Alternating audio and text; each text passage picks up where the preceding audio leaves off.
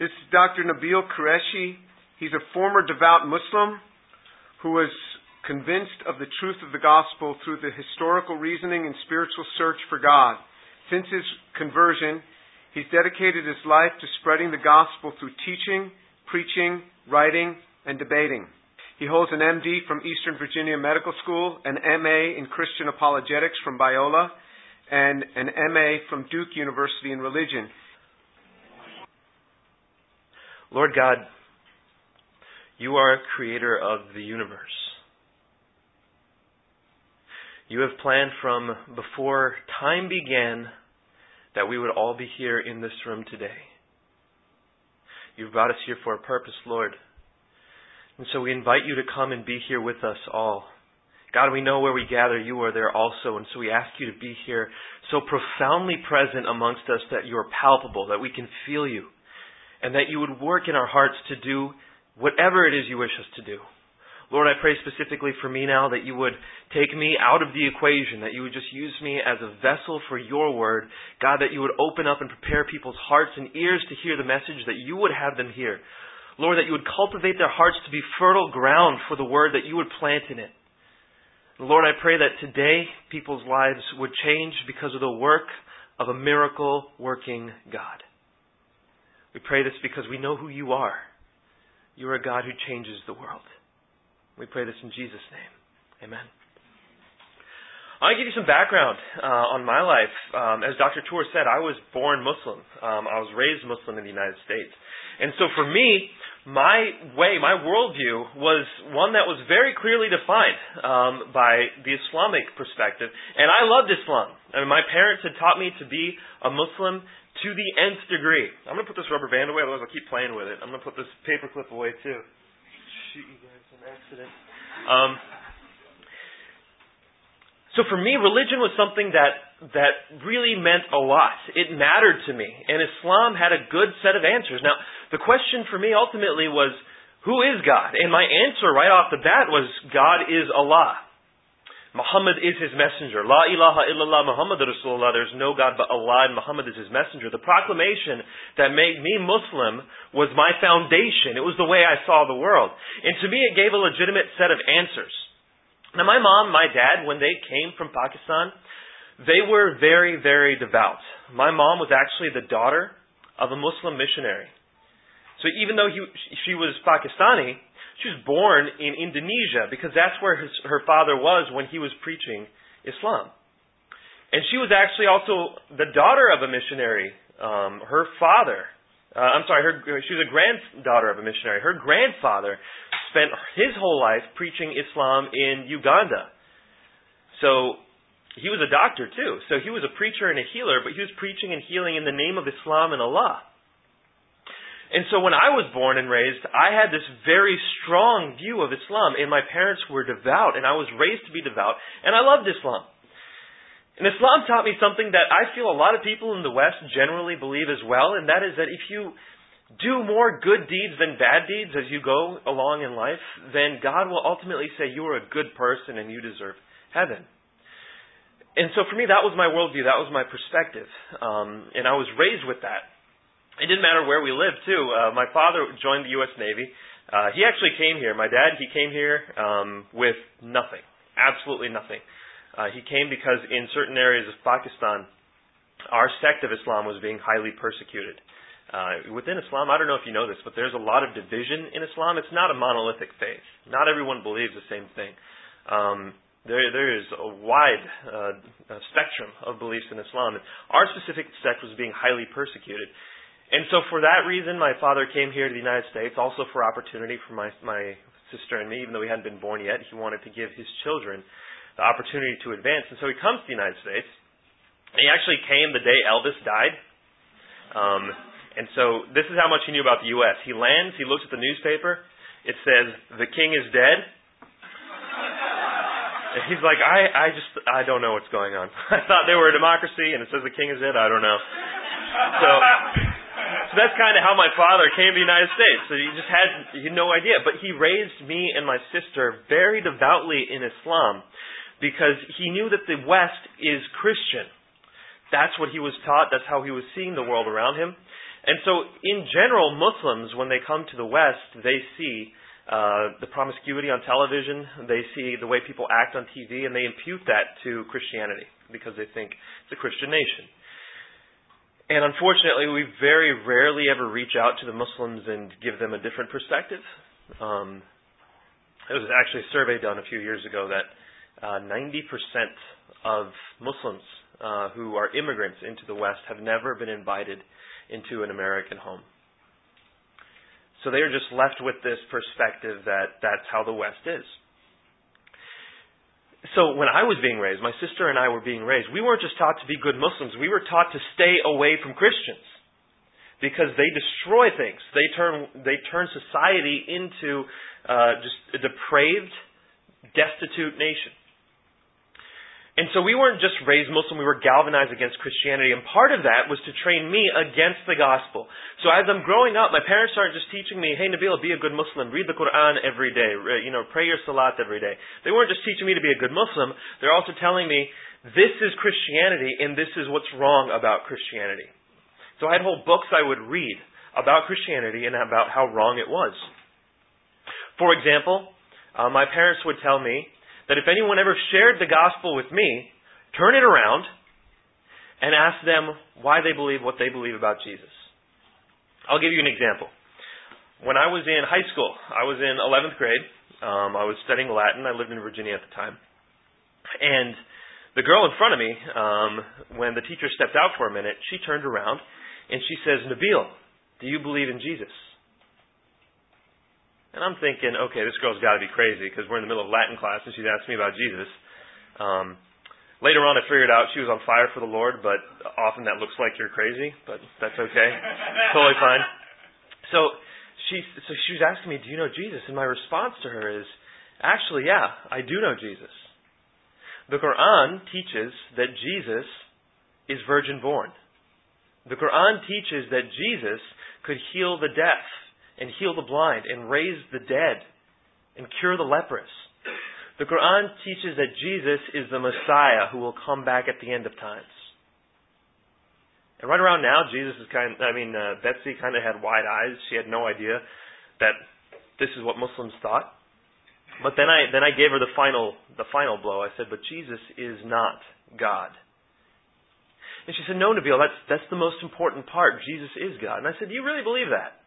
Do you really believe Jesus is God? And she said, absolutely. And I said, is that important to you? She said, yeah. Why? Why do you believe Jesus is God? Now, I don't think the New Testament is trustworthy, Betsy. I think the New Testament has been corrupted. It doesn't say today what it once said. But I'm going to grant you the New Testament right now. Let's pretend the New Testament is still actually accurate, and let's pretend that it actually has Jesus' words in it. Where does he say I am God? So notice, I've just granted her the whole. I'm just asking her, why do you think Jesus is God? And she thought for a moment. Keep in mind, this is a girl who's on fire for the Lord. She thought for a moment and she said, well, Jesus says the Father and I are one, doesn't he? I said, yeah, he does say the Father and I are one, but you're quoting the book of John. And in the book of John, Jesus makes it very clear what kind of unity he's talking about. He's not saying the Father and I are one person, because later on he says to his disciples, I pray that you would be one, just as I am one with the Father. He's not praying for them to be one big being. He's praying for them to be unified in spirit, for them to work together just as he works together with the Father. That's what he's praying. That's what he's saying. He's not saying he's God. In fact, if you want to quote Jesus' words, how about when Jesus says to someone who asks him, when is the end of times? This is Mark chapter 13. Someone says to Jesus, when is the end of times? Jesus says, I don't know when the end of times is. No one knows. Not the angels nor the Son, but only the Father. You telling me God doesn't know when something is? In fact, he's actually separating himself from God here. He says no one knows. Not the angels nor the Son, but only the Father. He's separating himself from God, isn't he? He walks through crowds. He doesn't know who touches him when he's walking through a crowd. Someone asked him to heal. And it says in Mark chapter 3 that he could do no miracles in Galilee while he was there. Not that he did do, but he could do no miracles in Galilee. If you want to quote the Gospel of John, Betsy, how about you quote where Jesus says, "The Father is greater than I"? Right around now, Betsy had just like deer in headlights. Look at her face. And so I said to her, if you want to know Jesus, ask me about Islam. And that's how I would regularly turn people who would try to share the gospel with me onto Islam instead and really confuse them about their faith, because the truth was they didn't know why they believed what they believed. Yeah, they believed it fervently, but they didn't know why. They had no foundation for their faith. Same thing with the Trinity. In Islam, we're taught to not say three. Okay, that's what the Quran says over and over. Do not say three. God is one. He is independent and besought by all. He has no children. He cannot beget anyone. God is one. And if you say three, it would be better for you to desist. That's what the Quran says. In fact, the Quran says that anyone who says God is Jesus will be bound to hell, where they will live forever. Chapter 5, verse 72 of the Quran. So I would ask people a simple question. I would ask them, do you believe in the Trinity? Yeah, I could do this here. How many of you believe in the Trinity? A lot of you are afraid now. I don't know anymore. Good, I'm glad. You guys bold. You raised your hand. Okay. What is the Trinity? Right? A lot of times I'd ask people if they believed it. They would say yes. And then I would say, does it matter to you? Is it important? And most people would say, yeah, it's so important that if I didn't believe the Trinity, I'd be a heretic. And then I'd say, what is it? And generally people would start talking about eggs or water. But they wouldn't be able to tell me what the Trinity was. What is 3 in 1? What does that mean? Most people did not have any answer at all. And so for me, in Islam, as a Muslim, what my parents had taught me, what my family had taught me, was that the Trinity was veiled polytheism. That essentially Christians are all polytheists. They want to worship Jesus, but they know God is one.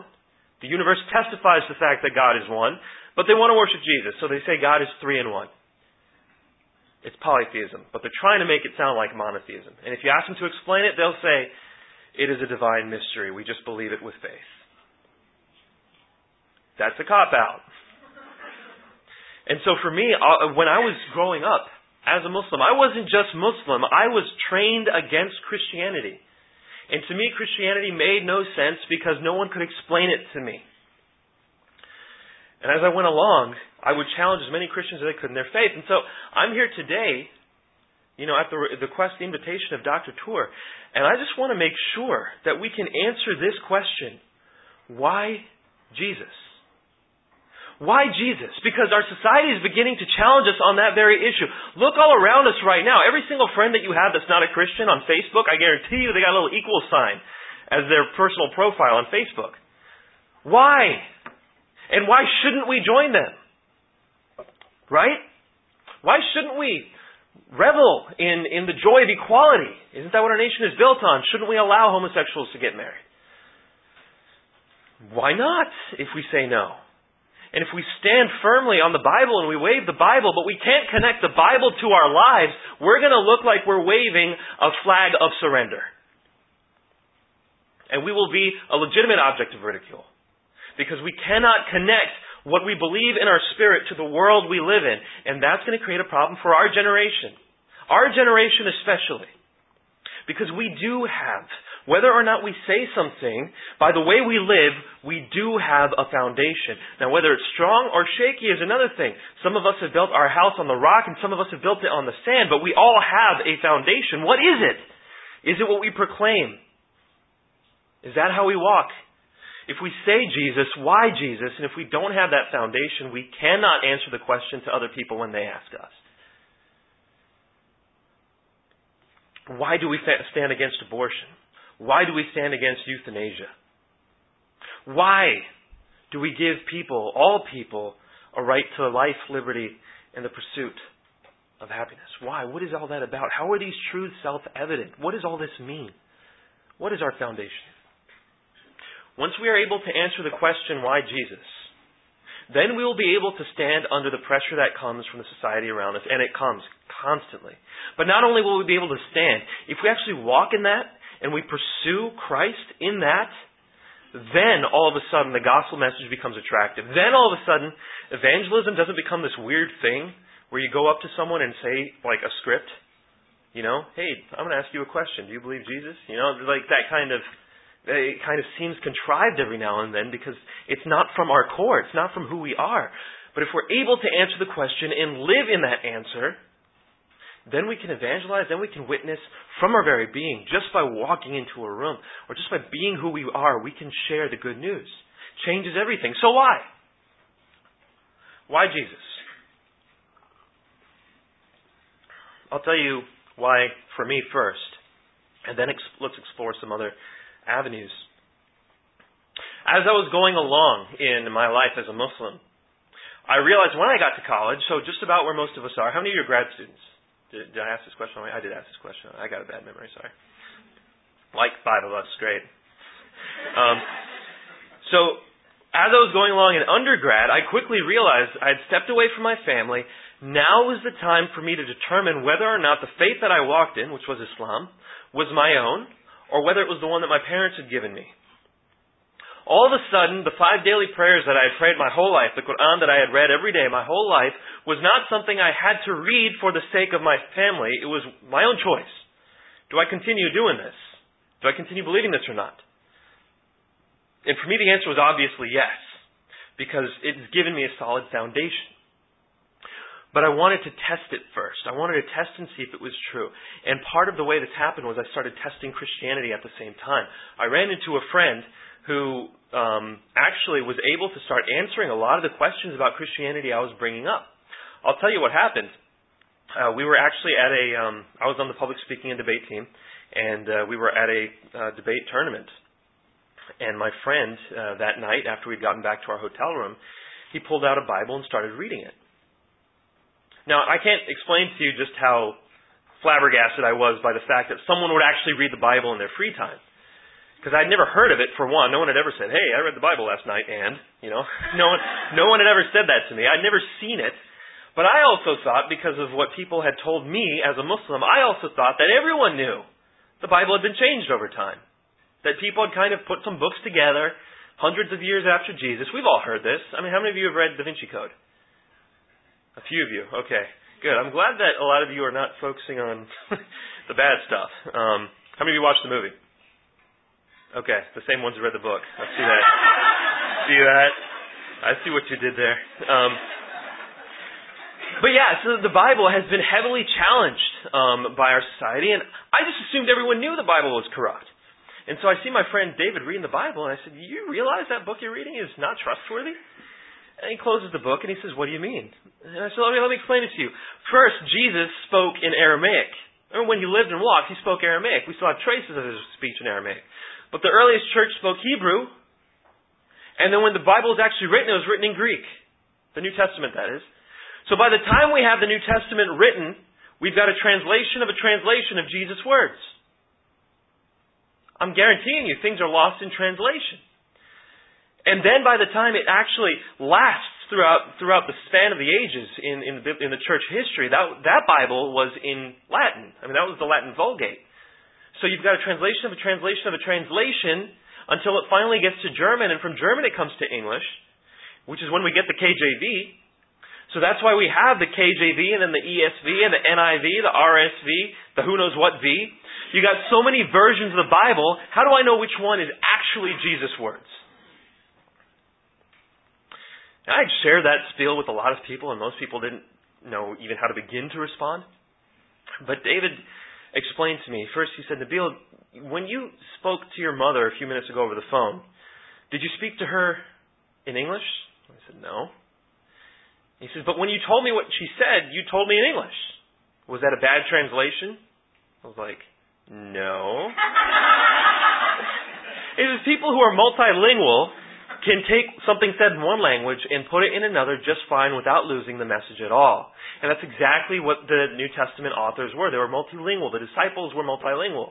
They could hear Jesus in Aramaic. They could speak in Hebrew and Greek as well quite often, and that's what they did. They wrote in Greek. And the Greek New Testament manuscripts that we have in our possession today are so great in number. We have over 5,500 Greek New Testament manuscripts that we can accurately reconstruct the New Testament with 100% certainty of its message. Its message has not been changed. And let's say we didn't have any of the Greek New Testament manuscripts. We have over 10,000 Latin, Coptic, Syriac, other early manuscripts of the New Testament from which we are certain of what it says. We haven't lost its message. I looked at David and I said, David, you're making this stuff up. It's like, there is no way this is true because no one's ever told me this before. And he's like, you want to bring it? I'm like, it's being brought right now. And so we just started going through all this stuff together. We started looking at the New Testament. We spent a year studying the historical basis of the New Testament. I mean, this wasn't something we did overnight. But through it all, we became friends. David and I became close friends because what mattered to him mattered to me. You know, what I believe that God is important and that reality is important, that mattered to me, it mattered to him too. So even though I'm a devout practicing Muslim trying to turn him into a Muslim, and he's a devout practicing Christian trying to turn me into a Christian, we became best friends. Okay, and let me tell you this as just a quick aside. When you are going to share the gospel with someone's life, and the gospel says, pick up your cross and follow me. Right? You have to be ready to lay down your life for the sake of Christ. If you're asking someone to put their life down for God's sake, it better be the case that that person knows they can trust you. It better be the case that that person and you are close friends. Because otherwise that burden is too heavy a burden to carry. Your relationship must be able to be strong enough to carry the burden of the gospel message if you expect them to hear it. And ours was. We were able to talk about these things for a long time. And I realized after about a year of studying this stuff that there really was no model for the New Testament to have been corrupted. I don't know if you know how it happened, but people would write letters, people would write books, like the first gospel that was written, the Gospel of Mark, it would be written, and then people would take it and then it would just copy and they'd spread it. They'd copy it a bunch and spread it out to other churches. They would copy it and spread it, and they would copy it and spread it. How could someone then come up and say, oh, I want to take the Gospel of Mark and change it? You couldn't. Because it's been copied and spread everywhere. And if somebody changed one, or even if they changed all of them in one location, theoretically speaking, how would they change the rest of them? They couldn't. It wasn't possible. There was no central control over any of the works of the New Testament until the 4th century. But we have many copies of the Bible from before that. And so we know that it hasn't been changed, it hasn't been altered, it hasn't been corrupted. And when I realized this, I said, okay, fine, I accept that the New Testament is accurate today, still. But where does Jesus say He's God? Now, to a Muslim, this is probably the most important question about Christianity. It's the most blasphemous question about Christianity, that people could worship a man. All right, that's blasphemy, according to all Muslims. And it should be to all Christians, too, if you worship a man, if that man is not God. So how do we know Jesus is God? Where does He say He's God? This isn't a session on the deity of Christ. I would love to talk about it more if we have Q&A, or I'm going to hang out at Dr. Tour's place afterwards if you have questions. But I'll tell you this, I've ultimately studied that question from that day, from 2001 on to today. That's still a pursuit of mine. That's what I focused my graduate degree on at Duke, was what does Jesus actually claim? Historically, what do we find at the earliest level? And what I'm telling you is, generally speaking, like what Betsy did, people turn to a specific gospel to talk about Jesus' deity. What gospel do you think that is? John, right? In the beginning was the Word, and the Word was with God, and the Word was God. Okay, so John 1:1, right? In the beginning was the Word, and the Word was with God. So here's God, here's the Word. The Word is with God, but the Word was God. So right there in the beginning, you've got God, who's kind of multiple in person. And then it says in verse 14, the Word became flesh and dwelt among us, and we beheld His glory. And verse 18 says that no one has seen God. Only the begotten God has seen Him. So John chapter 1 does make clear that Jesus is God. But a lot of scholars, and a lot of Muslims as well, say that John came later than the other Gospels, Matthew, Mark, and Luke. Which is true. John is the last of the 4 Gospels. And if Christianity proclaims that Jesus is God from the very beginning, we ought to see it in the earliest Gospels, ought we not? Right? How is it that Matthew, Mark, and Luke were all written and didn't say anything about Jesus being God, then all of a sudden John comes up and says Jesus is God? and we believe Jesus is God from the beginning. Does that make any sense? So we have to see the deity of Christ in Matthew, Mark, and Luke, and that's what I wanted to see as a Muslim. And when I studied Mark in depth, I want to tell you this verse, and I'm going to pray that you guys will study this verse on your own. We don't have time to talk about it together right now. But when I studied Mark chapter 14, verse 62, Mark chapter 14, verse 62, that is the climax of Jesus' message. Okay, everything in the book of Mark points up to Mark 14, verse 62.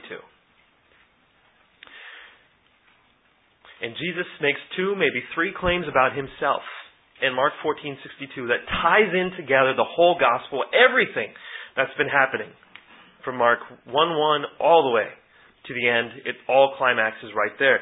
And what Jesus is basically saying in this one verse is, I am the God of Moses, I am the God of Daniel, and I am the God of David. I am, and you will see the Son of Man sitting at the right hand of the power and coming with the clouds of heaven. He powerfully proclaims his deity 3 times over in this one verse. So I read this as a Muslim and I realized, wait a minute, everything that I had been taught could be wrong. Everything I had been taught as a Muslim could be wrong because I had always been taught Jesus never claimed to be God. And I'd always been taught the New Testament had been corrupted. And now I'm seeing evidence which may show me that everything I taught could be wrong. And I'm asking you guys that today too. Have you considered, you gotta be able to probe these things. Have you considered that what you have been taught? I don't know if you were born Christian, or if you were raised Christian, or you started coming to church recently, or if you're considering becoming Christian, but have you considered that what you've been taught could be wrong? And have you tested that foundation? And so I said to myself, what is it? What is the Christian message? I want to know what it is. Let's start from the ground up. How can I test this? How can I know whether it's true? Because the claims here are very important. What does 1 Corinthians chapter 15 say? It says, if Jesus is not risen, our faith is in vain. If Jesus is not risen, our faith is in vain. So what does that tell us about the Christian message? What is it built on? The resurrection. Exactly. Jesus' resurrection. That is the core of the Christian faith, the Christian claim. And Paul is actually saying something here. He's saying if this is not a historical event that happened in history, if for real, Jesus didn't rise from the dead, our faith is in vain. And we are most of all to be pitied because we believe a lie. As Christians, our message is pretty astounding. Okay? And this is something that I saw in medical school. As I was in medical school studying, this is what I saw in grad school at Duke, was that we are teaching our students something, and I'm guaranteeing you we're learning it at Rice too, which is that this world here, and I'm talking about the worldview that's generally being taught at universities, this world is here somehow by accident. Okay, it's just kind of here. And we just kind of have developed. There's no purpose for us from before time, and there's no purpose for us after we die. We're just here. And so while we're here, let's learn how to live as meaningful lives as we can. Given that our lives actually have no ultimate meaning, let's make meaning for ourselves. Let's find meaning. And if that comes through experience, like music, sex, drugs, let's pursue that. Because that's all the meaning we can derive from it. Or if the meaning comes from helping people, if that makes you feel good about yourself, helping others, then do it. Because it makes you feel good about yourself. Because ultimately, we're only here for a short period of time till we die, and that's it. That's the end. So get as much stuff as you can, race to your grave, because that's where it ends. That's what we're being taught. Let me unpack that a little bit more academically, critically, because that's not what they're actually saying. What they'll teach you in the classes is that the universe started, we don't know how, but out of nothing came the universe. A big bang, probably. Who knows what caused the bang, but it just banged, and all of a sudden you got a universe. Okay, and then things started slowly evolving. It just so happened that our galaxy, the Milky Way, had a specific spot in it that was perfect for producing life. Okay?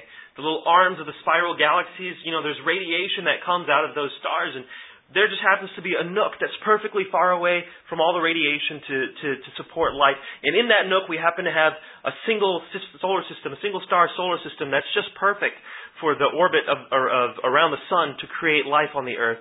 And we have an asteroid belt there in that solar system that just happens to be perfect to shield debris, cosmic debris, from hitting this one planet so that planet can build life. There happens to be a moon just the right size to allow the tides to come in and out to start supporting life in the ocean. It just happens to be that all these things happened. It just happens to be that that planet is not so far away from the sun that it freezes and so close to the sun that everything melts. It just happens to be that way. That's what we're taught. By the way, just looking at the cosmic factors that are involved in letting the earth produce life makes me think it takes more faith to be an atheist than to be a theist. I don't have faith in random chance. It doesn't make sense to have faith in random chance, but I have faith in a person. That makes a lot more sense. Anyhow, so we start looking at the earth, and what they're teaching us now is that, okay, the universe happened by chance, and then somehow life started out of nothing. Do you realize we focus a lot on evolution, the idea of evolution? And I'm not speaking against or for theistic evolution of any sort like that. That's not what I'm talking about. Just the sheer fact of going from not life to life. There has never been a viable explanation for it. Nothing close. Scientists have been looking, they are looking. The closest they came was the Miller-Urey experiment in the mid-20th century, and that was debunked by Miller himself. He later said that we used false starting points and we didn't report the data the way we should have. He said that himself. It doesn't work. There is no explanation for how we could have gone from not life to life. None. But the Academy would have us believe that somehow it happened. We don't know how, but somehow it happened. And then we started from one-celled organisms. And we don't know how those just happened to be perfectly able to replicate and divide, binary fission, what have you, however it happened. It ultimately began to evolve, and slowly they turned into vertebrates and mammals, and those mammals turned into students at Rice. That's how they believed everything happened. That's what they want us to believe. Now let's explore that for a second. What if that is true? What if what they're teaching us, expressly sometimes, is true? That means you are a cosmic mistake. You just happen to be here. You're a byproduct of the universe's chemical and physical reactions. That's all you are.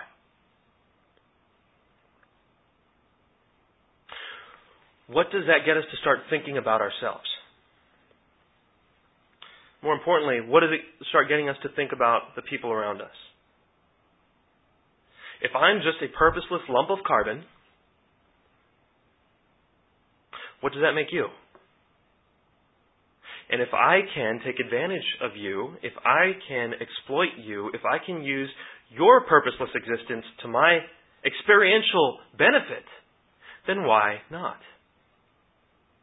You don't mean anything. You have no more value than this podium on which I rest right now. That's what all this means. And it means that when we go in life, and if we have any kind of difficulty whatsoever, any kind of difficulty, the people here in this room, I mean, we have, what would I say, like 60, 70 people in this room right now. That means a few of you are wrestling with bulimia. That means a few of you are wrestling with depression. One or two of you may have even been raped. This message tells us that you are without hope. And what's happened to you has happened for no reason, and there's no ultimate benefit that can come out of it. Now, if Jesus rose from the dead, all of a sudden, everything changes. That means that this physical world and everything that the scientists who are not allowing for a theistic explanation, everything that they're telling us, there's something wrong, that there's something more to this world. It means that when people physically die, they still have a life afterwards, that there's something more than the material that holds their being together. And that more is where our meaning actually is derived from. That's where our value is derived from. If Jesus is raised from the dead, it shows us that there's hope in the afterlife, that the suffering you're going through here can be used for the benefit, ultimately, of this cosmic story that goes beyond the physical and the material. It tells us that what you're suffering through right now, just as it was said in the sermon this morning, that suffering can be turned into glory, everlasting and eternal glory. How does that work? I can explain that to you, but that's how powerful the Christian message is. It takes death and turns it into life. Literally. And in every metaphorical sense that gives our lives meaning and purpose. That is a message worth exploring. That's a message worth testing. Because if it's false, if Jesus did not rise and our faith is in vain, then guess what? We're left at square one. Life is pointless. Might as well shoot up and go have sex until we die, because that's all the experience we can get out of this life. But if Jesus is risen and we can be sanctified into His image, and there is a perfect image of a man, that being Jesus Himself, that we can strive towards, then we have a goal. Then we have a normative being that we should work towards, and that would mean something for our lives. Then when people say, strive to be like Jesus, keep your eyes on Jesus, turn to Jesus, lean on Jesus, all of a sudden that has real meaning. It's not just a platitude that we tell ourselves. It has meaning. It has eternal value. So it's one or the other. Either the Christian message is nothing or it's everything. There is no middle ground here. And as if we're walking in this middle ground, that means that we're saying one thing and believing another. Okay?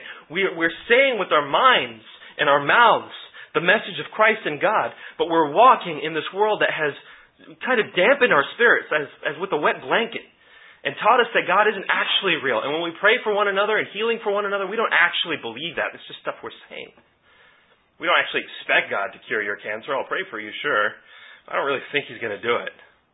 You see how the secularism can just douse us in our spiritual grounding, but that's if we're not grounded. But if, as Christ says, Matthew chapter 7, that our house is built on the rock and we do the things that God has told us to do, then we will stand. So have we tested this? Have we seen why Jesus? As a Muslim, I looked and I said, okay, this Christian message, it's powerful. I understand it.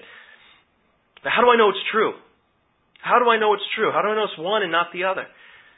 And I looked, and in there, in the Bible, Romans chapter 10, verse 9 says, if you confess with your mouth that Jesus is Lord and believe in your heart that God raised Him from the dead, you will be saved. This is Baptist Church. You guys got this memorized. If you confess with your mouth that Jesus is Lord and believe in your heart that God raised Him from the dead, you'll be saved. As a Muslim, I looked at that. And I said there are three things here. And these three things are the core of the Christian message. Number one, Jesus' Lordship. Okay, Jesus is God. He is Lord. That's key to the Christian faith. Number two, that He died on the cross for our sins.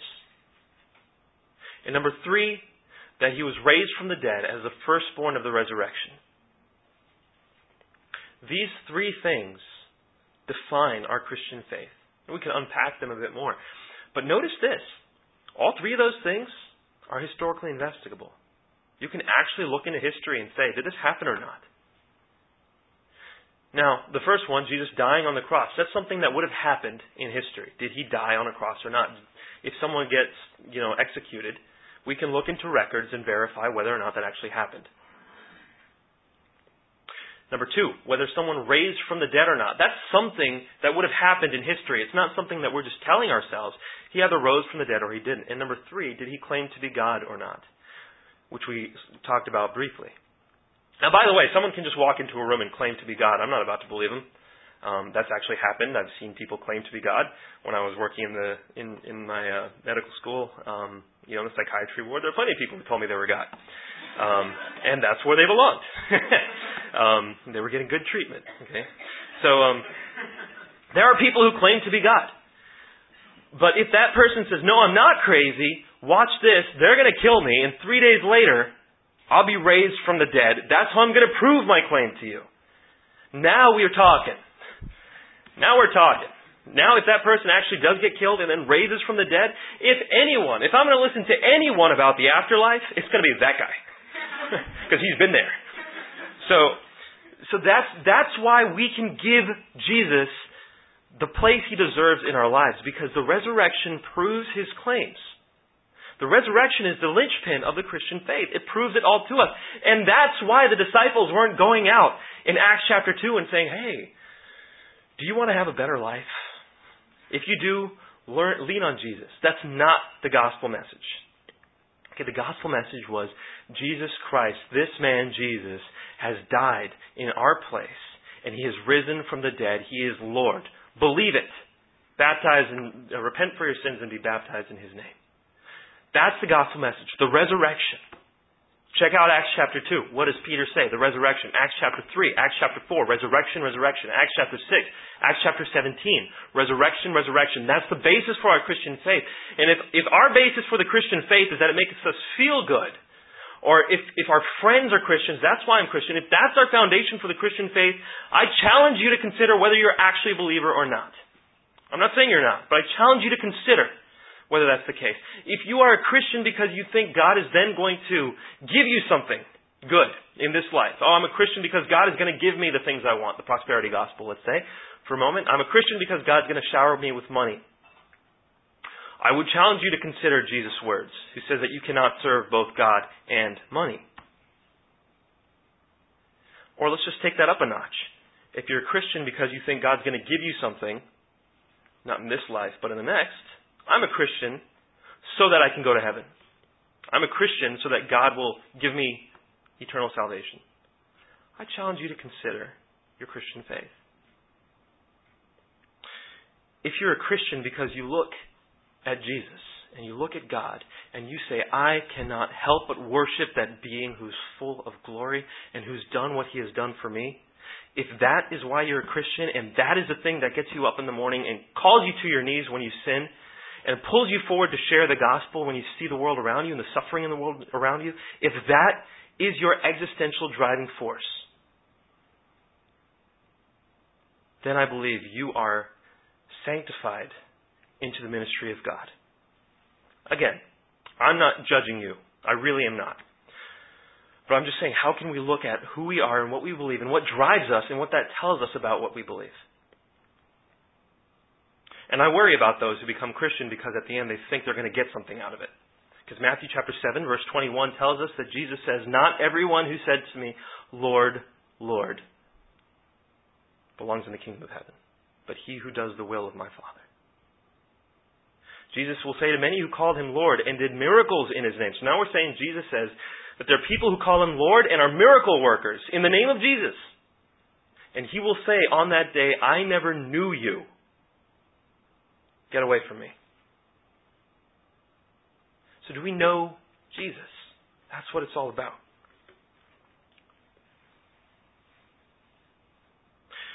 If Jesus has died on the cross and has risen from the dead and is claimed to be God, that's the Christian message, and it's true. And I studied these things as a Muslim. I realized they actually did happen. I turned my eyes to Islam. I looked at the Islamic message. La ilaha illallah Muhammad Rasulullah, the Shahada, the proclamation that you need to recite in order to become a Muslim, is just the first part of Islam. There are 4 other pillars of Islam. There's 5 other articles of Islamic faith that you have to believe. I started investigating the basis for Islam to see whether or not it was true. And I realized that everything I had ever said about the Christian message, that it had been changed over time, that there was no basis for it, that it was ridiculous, that you really can't understand it. I realized ultimately that was true for Islam, not for Christianity. Islam is built on historical records that come 250 years after Muhammad's time. The Quran has an intense history of uniform editing. Literally, all the Qurans were collected and destroyed, and one final version was sent out. That's actually according to the Islamic records, and every sheikh you speak to out there will agree that that's happened.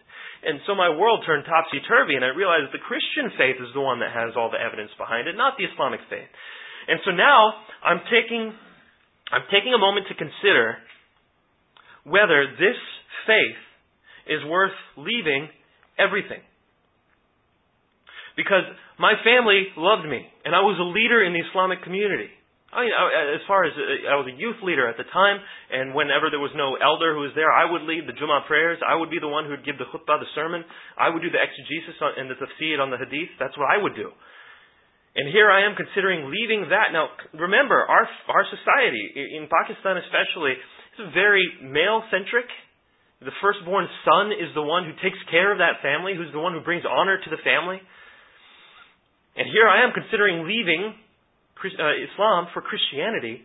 What kind of shame am I going to bring to my mother and my father who've done nothing but love me their entire lives and sacrificed for me their entire lives? What am I about to do to them? Is this faith worth it? And everything I had built in the Islamic community, all my friends, was it worth leaving them? And who knows what future? Right in 2004, a Muslim family had converted to Christ, had accepted the gospel, and within the year, the whole family had been stabbed to death. In New Jersey, in 2004, because they accepted Christ and proclaimed Christ. The law of apostasy that Muslims can die for leaving their faith still applies. Not as frequently in the West, thank the Lord, but it still applies. And in the Middle East especially, and all around the world, oh yeah, you need to pick up your cross if you're going to follow Christ. Is it worth it? Is it worth laying down your life? Is Matthew 13 true? That the kingdom of God is like a pearl that is so valuable that it's worth selling your whole life just to have that pearl.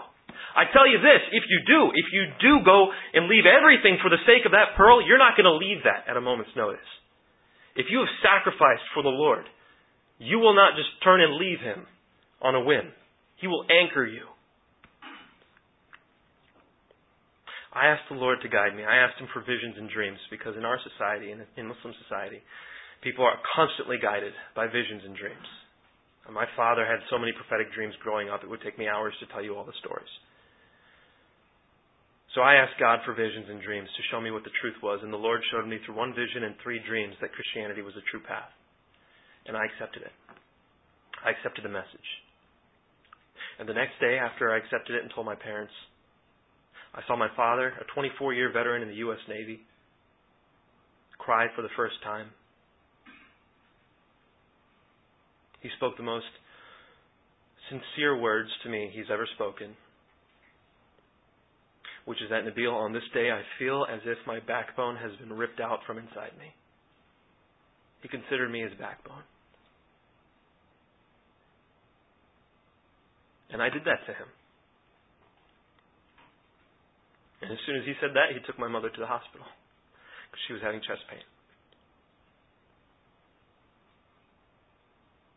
And so the next morning, and for every day for months after that, I could not get up off the ground until the Lord had granted me the strength. And hours I spent in prayer, asking God to give me the strength to get through the day. Because everything I had loved and everything that had loved me had just walked out of my life. And I challenged God. I said, why did you not kill me the moment I believed? Because I have just brought more pain to my parents than they've ever deserved. And I have no joy anymore. And it was in that moment of prayer that in my heart I heard the words, because it is not about you. And all of a sudden, even though I'd accepted these truths, that Jesus had died on the cross, rose from the dead, and claimed to be God, I accepted that. All of a sudden it came together in one moment. I got up from that spot, I walked out the door, and I saw the world in a completely different light.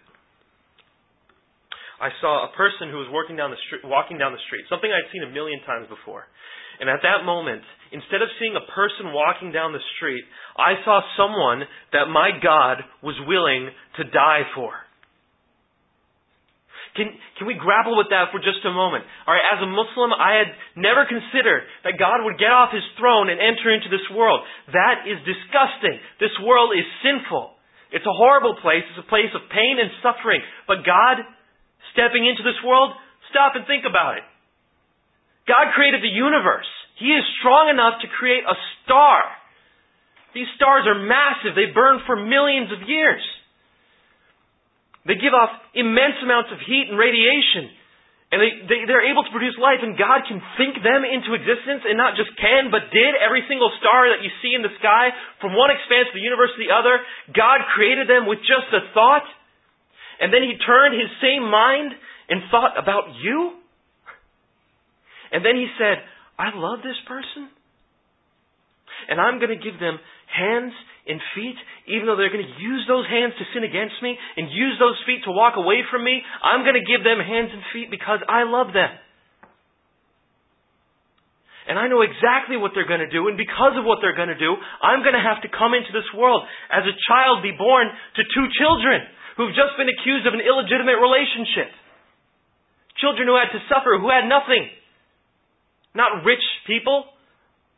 Born as a child to two children, then had to work as a carpenter his whole life, sweat and blood and tears, until finally he's able to get some disciples who follow him. He spends his life with them for 3 years, and then they turn and betray him, one of them with a kiss, to the point where he's finally taken and put on a cross, the most humiliating and painful way to die that has ever been devised in all of history.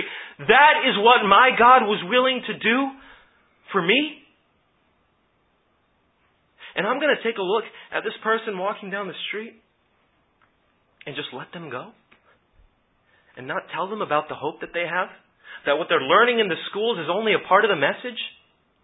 Not tell them about who God is and what He has done for them, and that He has given them hope, that He loves them so much, He's given them a purpose, a way out, healing, eternal value. God has given them all that. How can I not tell this person about the glory and beauty of God and what He has done for us? And this is the truth that the world testifies to. Why believe falsehood? Why believe that there's nothing but science? No, science testifies to God. Why believe that there's nothing but experience? Experience is only full when done in the way of God. We shackle ourselves to drugs, to alcohol. We shackle ourselves to sex and pornography. Thinking we're free. No, freedom isn't following God. He's come for freedom, and for freedom's sake He has set us free. It only makes sense if we keep our eyes on Jesus and understand He is our foundation. That is the answer. That's why it's the answer. We can test it. We can see it's true. We can look into history, see it's true. We can test it with our eyes around us. Look at the people around you too, and ask yourself the question, who is it that I want to be like? Who is it that I want to follow?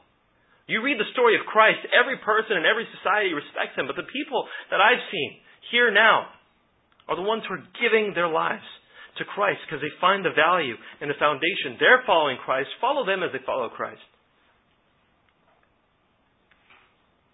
And here we have Dr. Tour, who is a man of God. I'm so blessed to be able to share this moment, to have gotten this from him.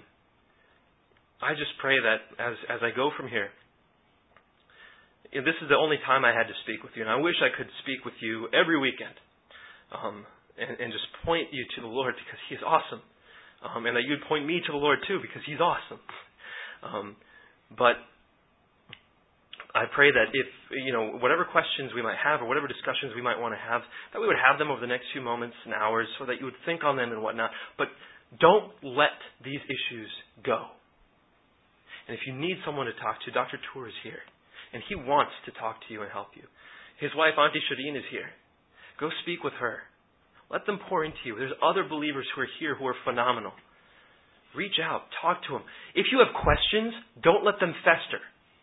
Okay, just because an infection is underneath the surface doesn't mean it's not destroying what's on the inside. Don't hide them. Don't cover them up. Let them out. Air them. Talk about them. Explore your doubts. But this is where life is. This is where purpose is. This is where joy is. It's in Jesus. So the answer to the question, why Jesus, is because He is the truth and He is the only way. He is the only way. Let's pray.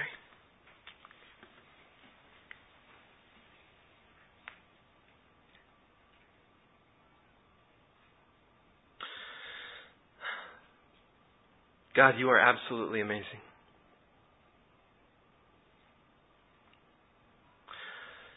That you would have loved us so much that despite your death on the cross, you created us anyway. And who are we? God, apart from you, we're sinners. Half of us in this room are not willing to talk about what we did last night. Came to church the next morning. You love us anyway. God, it's the beauty of your message that you know everything about us and that we are base and depraved. I know myself and I know it's true. Yet at the same time, you are so holy that you love us, knowing everything that we are, you love us anyway. And your word tells us that before time began, you placed each of us in a specific place and time so that we might reach out to you and perhaps find you, even though you're not far from any of us. God, thank you that you did that. I pray here for myself, and I pray here for my brothers and sisters, that we would be given your great mercy and grace, that you would clear the obstacles before us, Lord, that we would just run to you. And if ever we have the inclination to walk away, that you would just hold us, draw us back, that you'd put obstacles in our path. Because you are life. All things that are good in this world are good because you are those things. You're the source of life, so life is good. You're the source of beauty, so beauty is good. You're the source of generosity, of mercy, so those things are good. We want you, God. I pray that some of my brothers and sisters here right now would, along with me, recommit ourselves to you. That you would bring people into our lives that would keep us from stumbling. That we would be open and transparent with mentors and friends. That we would shine a light in the dark areas of our thoughts and lives. Because it is in the light that they will be fixed. God, we invite you to change us forever at this moment. We pray this in the resurrection power of Jesus Christ. Amen.